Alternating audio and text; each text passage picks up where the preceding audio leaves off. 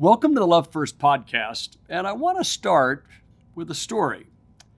It was supposed to be just the ride home from an early spring break vacation. We'd spent the weekend at a cabin home provided by one of the members of our church.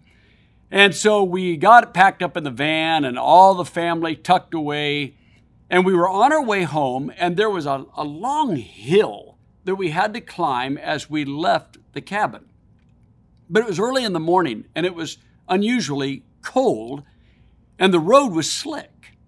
And as we got to the very top of the hill, right before we crested it, our van lost traction and it began to slip backward. And even as I accelerated, it didn't change the backward slippage. And as I started to brake, then the van began to slide and we were on an incline. Both sides of the road meant that if we went off the road, we were going to roll over. And instinctively, I threw my arm over toward to brace my wife. My wife is telling the children to brace themselves. And for the next 15 seconds, which seemed like a lot longer than that, we just slid backwards, me tapping the brake, turning the wheel, and I had this premonition in my mind that it was just going to end in a terrible crash. Well, we got to the bottom of the hill, and it didn't end in a terrible crash. We were all breathing like we had just run a marathon. In fact, if I remember right, my wife was even crying in relief. That thought that inevitably we're going to crash. In this episode, we're going to talk about critical race theory, the church, and the gospel. And for a lot of you, you might be thinking, oh, great. There's no way this will end up well. We're going to crash. Well, thank you for joining us for the Love First podcast. Our whole role at the Love First podcast is to catalyze courageous conversations to revolutionize the way we love each other. So let's dive in to this important conversation. Love first, I know. Love first, I know. Lord, take control. Lord, take control. Love first in my soul. Love first in my soul. Lord, take control. Lord, take control. So let's think about this for a few moments. Why would I bring up this question about critical race theory and the church and the gospel? Well, you may have heard of critical race theory and you may not. But it's got a lot of traction over the last few months because people are really wanting to sort out, first of all, what are the issues we need to really be solving in our country related to negative race relations? But then we're also asking the question, what is the responsibility of the follower of Christ? And what is the responsibility of the church locally and the church at large? And our opinions on this are all over the map. So we begin to look for resources, and some people begin to say, well, should we consider the impact of critical race theory? Other people, Christians, would say, if you bring up critical race theory, you have left the gospel. If your preacher brings up critical race theory or systemic racism, then you're going to the wrong church. You know, we see these things. Someone says, if you don't acknowledge systemic racism, you're not a true Christian. All of this just floods our social media. So should we ignore it? Should we take sides? Or should we explore it? So first of all, it's not a new theory. Critical race theory, or CRT, has decades of research and conversation behind it, but has become increasingly important as we try to understand what we're seeing happen right now in 2020 in our society and our interaction in the church. So what I'd like to start with is this. If we could boil critical race theory down, what I'd ask you to take a note of would be this. Critical race theory explores this question. Is there more going on in negative race-related interactions than just personal experience?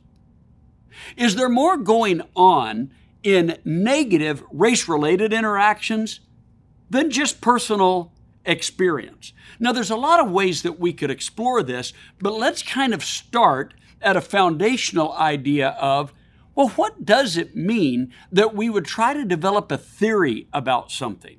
That as we explore something, we'd even use the concept of theory.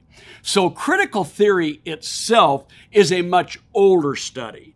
As people would ask questions in critical theory about literature, critical theory about medical concerns, critical theory about climate, critical theory in engineering, all of these kinds of things, people have taken what would be called a critical theory. Now, don't think the word critical as like negative or demeaning or anything like that.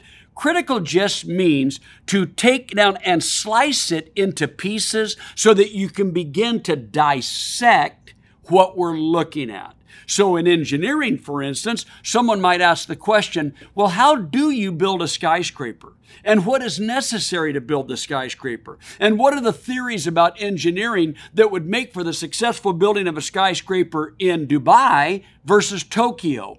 Tokyo versus Houston, Houston versus Montreal. See, so the theory of engineering begins to play a role in that. Think about music.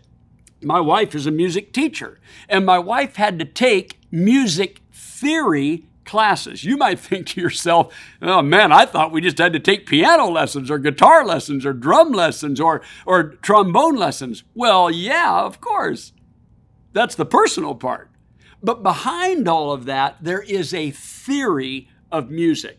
The same is true when we're addressing COVID-19. There is deep theory about epidemiology, about how pandemics function, interrelated with societal responses to pandemics. So we shouldn't be surprised that when you start addressing something as important as race relations, that people felt like that theory was important. So we shouldn't be thrown off by that. But now let's take another dive into this. And that is the question, should we try to understand all negative race-related interactions as just personal? Or should we try to see all negative race relations interactions as systemic?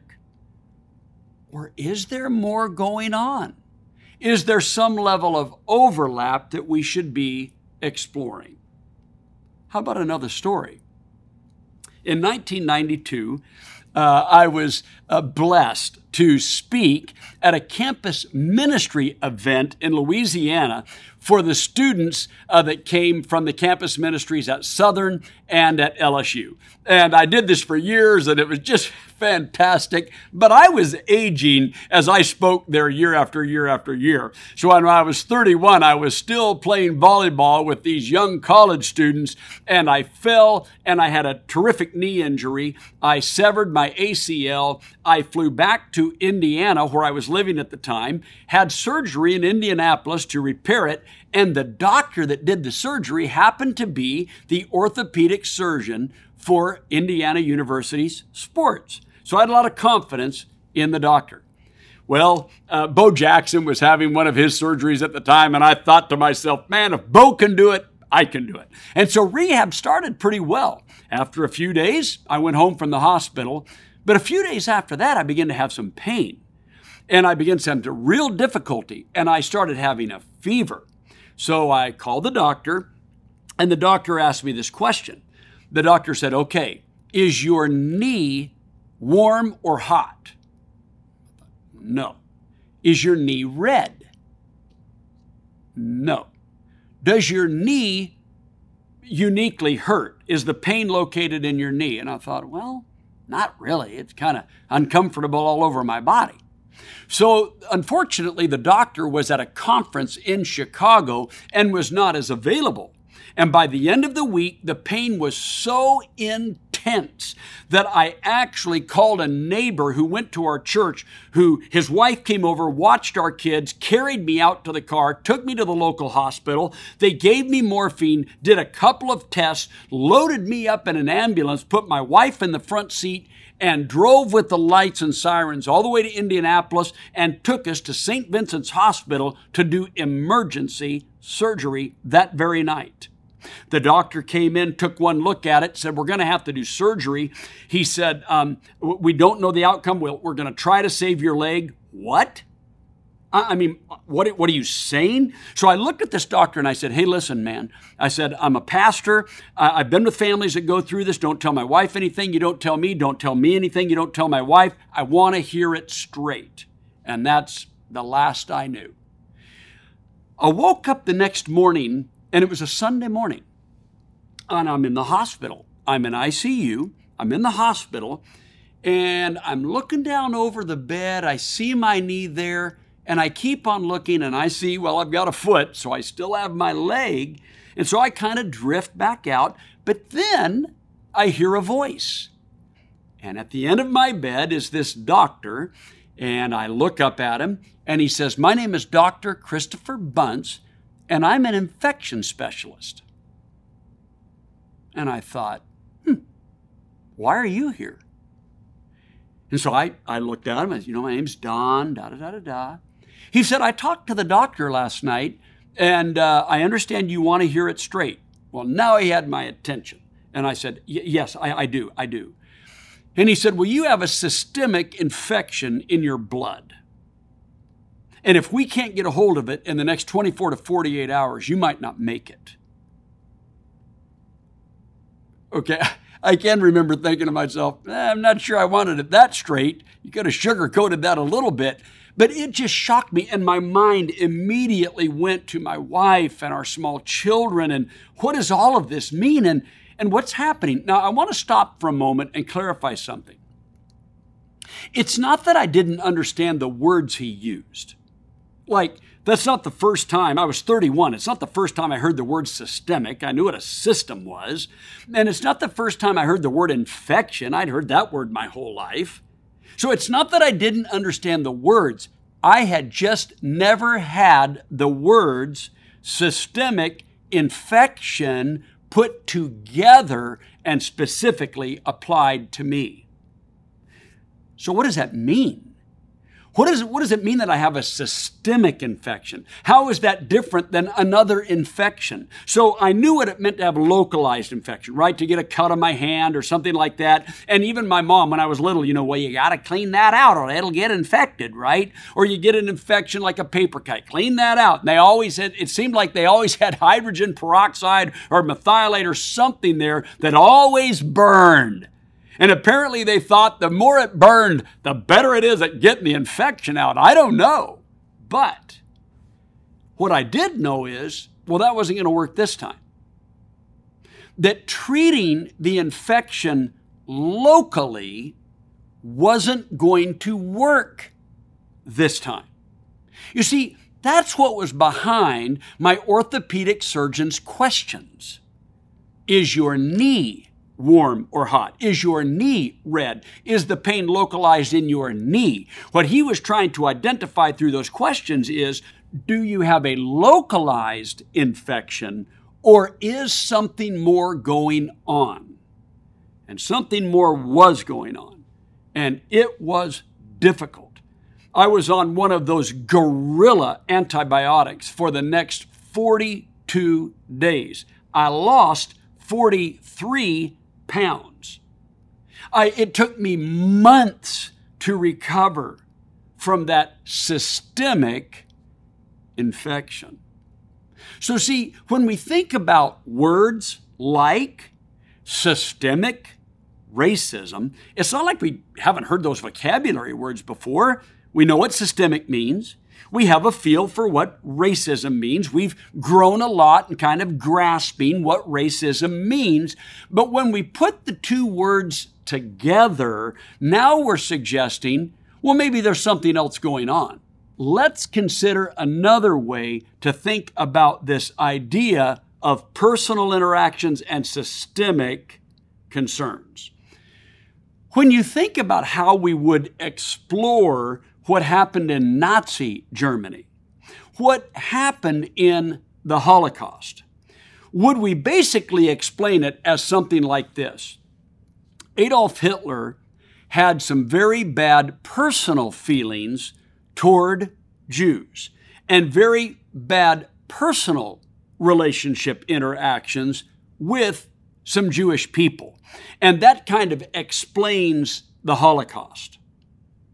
Or would we say, well, if you've read his writings, what I said first is true.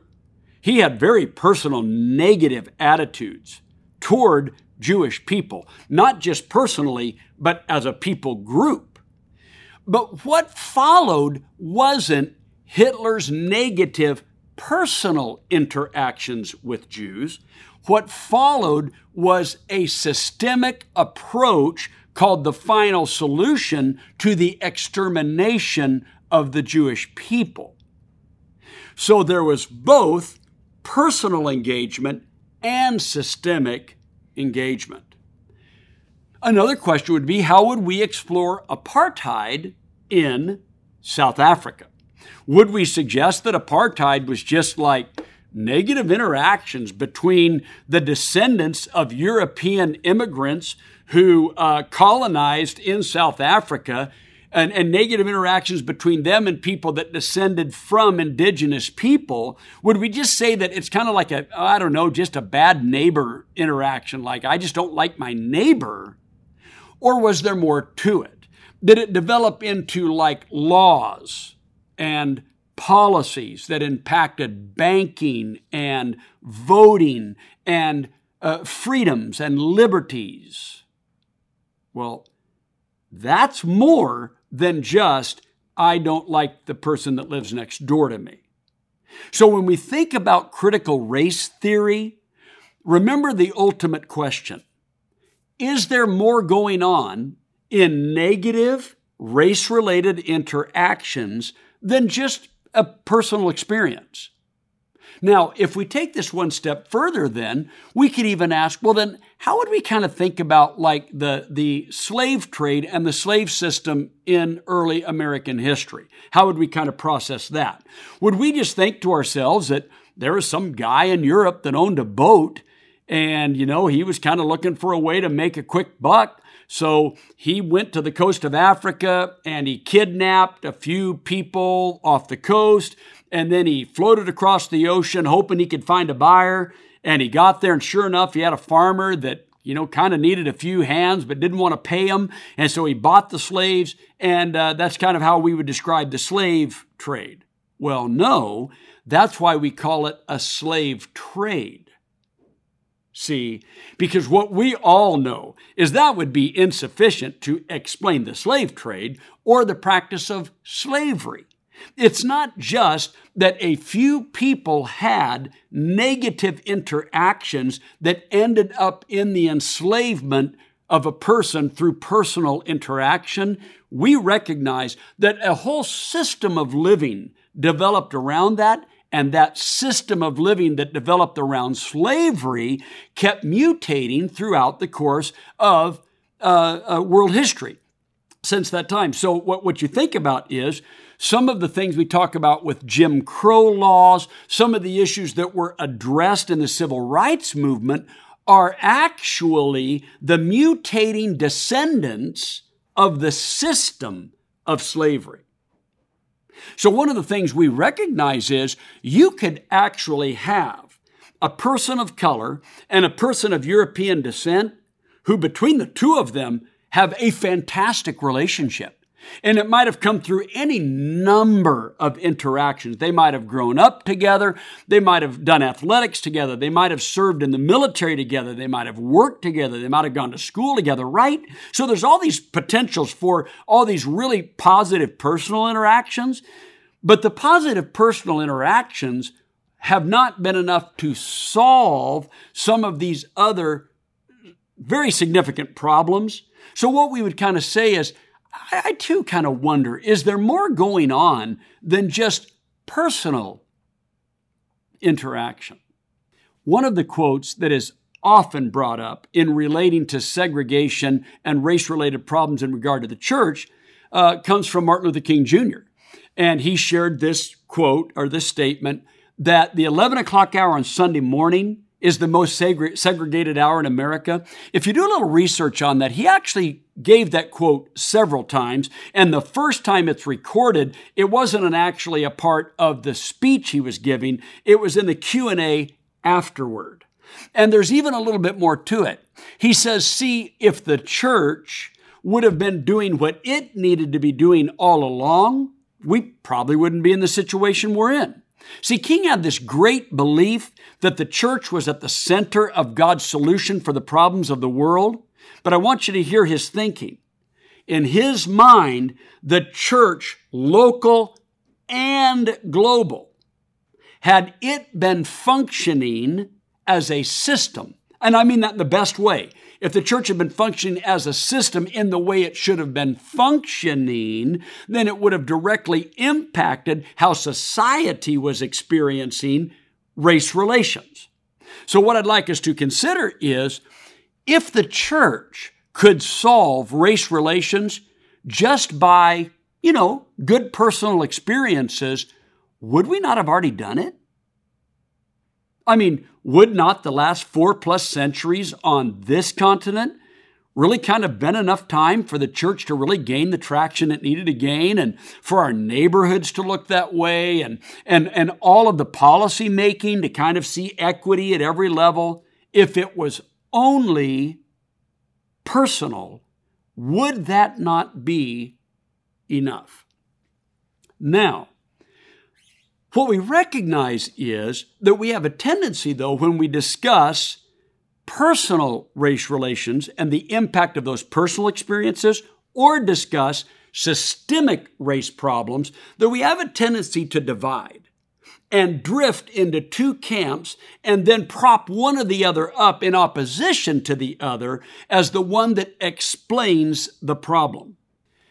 So one of the things we got to start with is this. If I kind of choose one camp against the other, that the whole explanation is rooted in personal interactions, or the whole explanation is rooted in systemic interactions, and I weaponize one base against the other, then ultimately what happens is we shut down productive conversation. We can no longer stay on point to explore the problem well, because now we're so distracted by debating the two camps. So let's recognize a truth. Let's recognize the truth about my example of my knee infection. Did the infection start in the knee? Yes. But was it localized in the knee? No. It was systemic. So the infection in the knee was connected to the systemic infection in my blood, and the systemic infection in my blood was connected to the knee. Let's look at Hitler. Was Hitler's personal problem related to the Holocaust? Of course. Was the Holocaust related to Hitler's personal problem? Of course. So you don't separate those into opposing camps to decide which one explains the Holocaust, because they're both essential to explaining it, just like personal and systemic are essential to understanding apartheid and essential to understanding the slave trade and essential to understanding negative race relations today. So let's remember this. The personal experience is always related to systemic experience, and systemic experience is always related to personal experience. So if someone says, well, anyone that kind of preaches the system idea isn't preaching the truth, that preacher would be equally wrong to say anyone who denies the system has nothing to offer. They would be equally wrong, because what they would both be doing is canceling the discussion that leads to the outcomes we so desperately need. Can we see this in Scripture? Let's go to Luke 7 and start in verse 18, and let's see if we can't find the wisdom from God to understand these connections between personal experience and the system, between the system and personal experience. John, that's John the Baptist, John's disciples told him about all the things Jesus was doing. Calling 2 of them, John sent them to the Lord to ask, "Are you the one who is to come, or should we expect someone else?" Well, when the men came to Jesus, they said, "John the Baptist sent us to you to ask, 'Are you the one who is to come, or should we expect someone else?'" At that very time, Jesus cured many who had diseases, sicknesses, and evil spirits, and gave sight to many who were blind. Now, for the sake of our discussion, circle that last one. Gave sight to many who were blind. So he replied to the messengers, "Go back and report to him, to John, what you have seen and heard. The blind receive sight, the lame walk, those who have leprosy are cleansed, the deaf hear, and the dead are raised, and the good news is proclaimed to the poor. Blessed is anyone who does not stumble on account of me." So after John's messengers left, Jesus began to speak to the crowd about John. And this is what Jesus said to the crowd. You ready? "So what did you go out into the wilderness to see? A reed swayed by the wind? If not, what did you go out to see? A man dressed in fine clothes? No. Those who wear expensive clothing and indulge in luxury are in palaces." Third time, "What did you go out to see? A prophet? Oh, yes. I tell you, and more than a prophet, this is the one about whom it is written, 'I will send my messenger ahead of you, who will prepare your way before you.' I tell you that among those born of woman, there is no one greater than John. Yet the one who is least in the kingdom of God is greater than he." Well, all the people, even the tax collectors, when they heard Jesus' words, acknowledged that God's way was right, because they had been baptized by John. But the Pharisees and the experts in the law rejected God's purposes for themselves because they had not been baptized by John. Jesus went on to say, "To what then can I compare the people of this generation? What are they like? Well, they're like children sitting in the marketplace and calling out to each other, 'We played the pipe for you, but you didn't dance. We sang a dirge, but you didn't cry.' For John the Baptist came neither eating bread nor drinking wine, and you say he has a demon.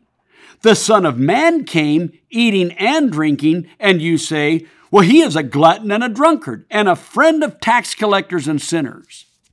But wisdom is proved right by her children." John the Baptist says to his followers, "Go to Jesus and get some clarification.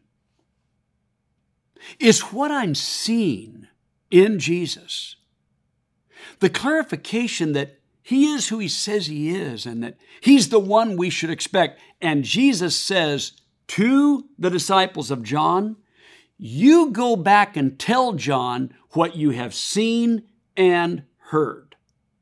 But then Jesus turns to the people standing there and says, "Let me ask you this question. When you came out here to see John, what'd you come out to see?" Now that's very important wording, because Jesus says, when you left your home, what did you leave with? What was your anticipation? What was your expectation? What did you come out to see? Because when you got out here, then there was a disconnect, a cognitive dissonance between what you thought you were going to see and what you actually saw. So you might have thought, well, we're going to go out there and we're going to see a guy in fine clothing. We show up, we see some guy dressed in burlap. You thought you were going to see some guy that was, eating fine food. You come out here and you see a guy that's eating bugs. Jesus says, so what did you come out to see? 3 times he says, what did you come out to see? So some of you had this expectation of John. And when you got out here and you saw what John was like, you were like, nah, it's all right. John said, you need to be baptized to prepare yourself for the Messiah. That's all right. You didn't turn out to be all that. But some people left and wondered, I wonder if he's a prophet.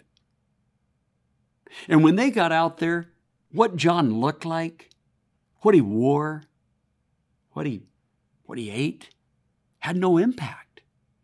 Because they didn't go out to see those things. They went out there with the anticipation that he would be a prophetic voice. And he was. And when they told them that they needed to repent and believe, and that they needed to turn from their sins and they needed to be baptized, they did it. So those people, when they heard what Jesus said about John, the Bible says they acknowledged that the ways of God are right. That sure, that guy didn't look like what we expected. That guy didn't talk like we expected, or he didn't eat like we expected. But it turned out that he was the prophet we were looking for. And when he spoke the words of God, we listened and we followed, and we didn't really care what the rest of it looked like. But the people that rejected it because they had another anticipation, you got to look a certain way, you got to talk a certain way, you got to eat a certain way, and they got out there and they were unimpressed with the ways of John. Then they said to themselves, "Nah, that's all right." Jesus said, "Let me tell you what that generation is like. It's like people that whoever plays the tune, that's how they respond."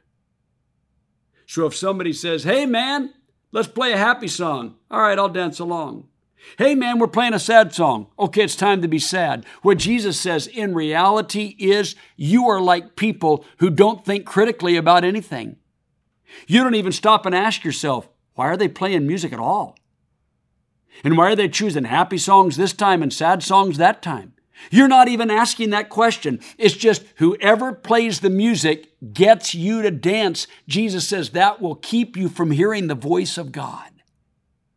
So when someone says, "You shouldn't have been playing happy music. If anybody plays happy music, that means you shouldn't be listening. You shouldn't be playing sad music. If anybody plays sad music, you shouldn't be listening." Jesus said, stop doing it that way. Listen for the voice of God.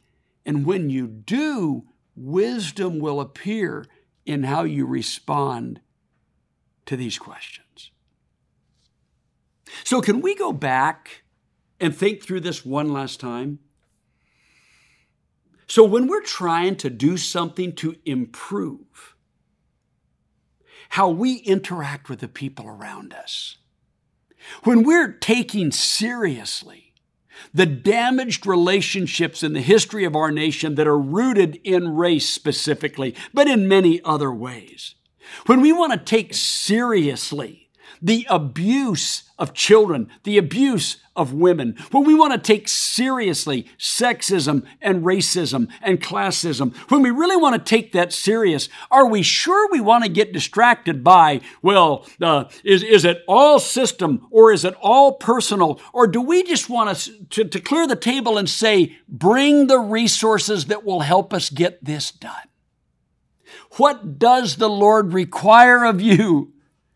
It wasn't Micah that asked that question, Micah the prophet. God supplied the question. God said to Micah, here's the question. What does the Lord require? What the Lord requires is justice, mercy, and humility. Jesus said in Matthew 23 to these same opponents, the Pharisees, you do understand that there's priorities in the kingdom, and the top priority, Matthew 23:23, is what? Justice, mercy, and faithfulness. He said, if you really want to be a part of what I want you to be doing something to bring justice and mercy and faithfulness to the world, stop getting distracted by those who play a tune to get you to dance when you're not even sure why they've chosen that tune or why you're submitting to it. You see, we have the gift of the Holy Spirit to teach us how to think more comprehensively than that. So let's give a couple of suggestions as we close this episode out. Number one, no theory can bring enough to the table that it eclipses the wisdom of God. There's no theory that can do that. There's no theory about science that is greater than the knowledge of the Creator. There is no theory of engineering that is greater than the one that created the iron ore in the first place. There's no theory of music that is greater than the music of the heavens. So no theory ever eclipses the wisdom of God. Number 2, no theory can carry the weight of the solution. No single theory can carry the weight of the solution. So if you look at medicine, there are multiple theories that lead to solutions that help people. If you look at engineering, there are multiple theories that have led to the solution of safer and safer building codes. If you look at race relations, there are multiple theories that help us get to the right solution. So no single theory is enough to carry the weight that the solution requires. And finally, what should be the attitude of a believer? Our attitude should be that we will do whatever it takes. We will carry our cross no matter how far to fulfill the call of God, to share the good news with the world, the good news of justice and mercy and faithfulness and the love that God has for everyone. We will give anything to get that done. The Apostle Paul says, listen, I'm not only ready to be bound, I'm ready to die to share a gospel like that. Paul says, I become all things to all people to share a gospel like that. Should the world expect anything less from us? Oh, I've thought of it this way since we're still dealing with COVID. Don't you wish COVID would get as tired of us as we are of it? My goodness. I'm ready for COVID to make an exit. But it hasn't made its exit yet. So let me ask you this question. Would we rather that, scientists, epidemiologists, researchers, the medical community would kind of separate into warring camps and opposing theories, and that they'd kind of not share their research and let pride and hubris kind of build up to where the whole thing becomes a debate about how to make a vaccine?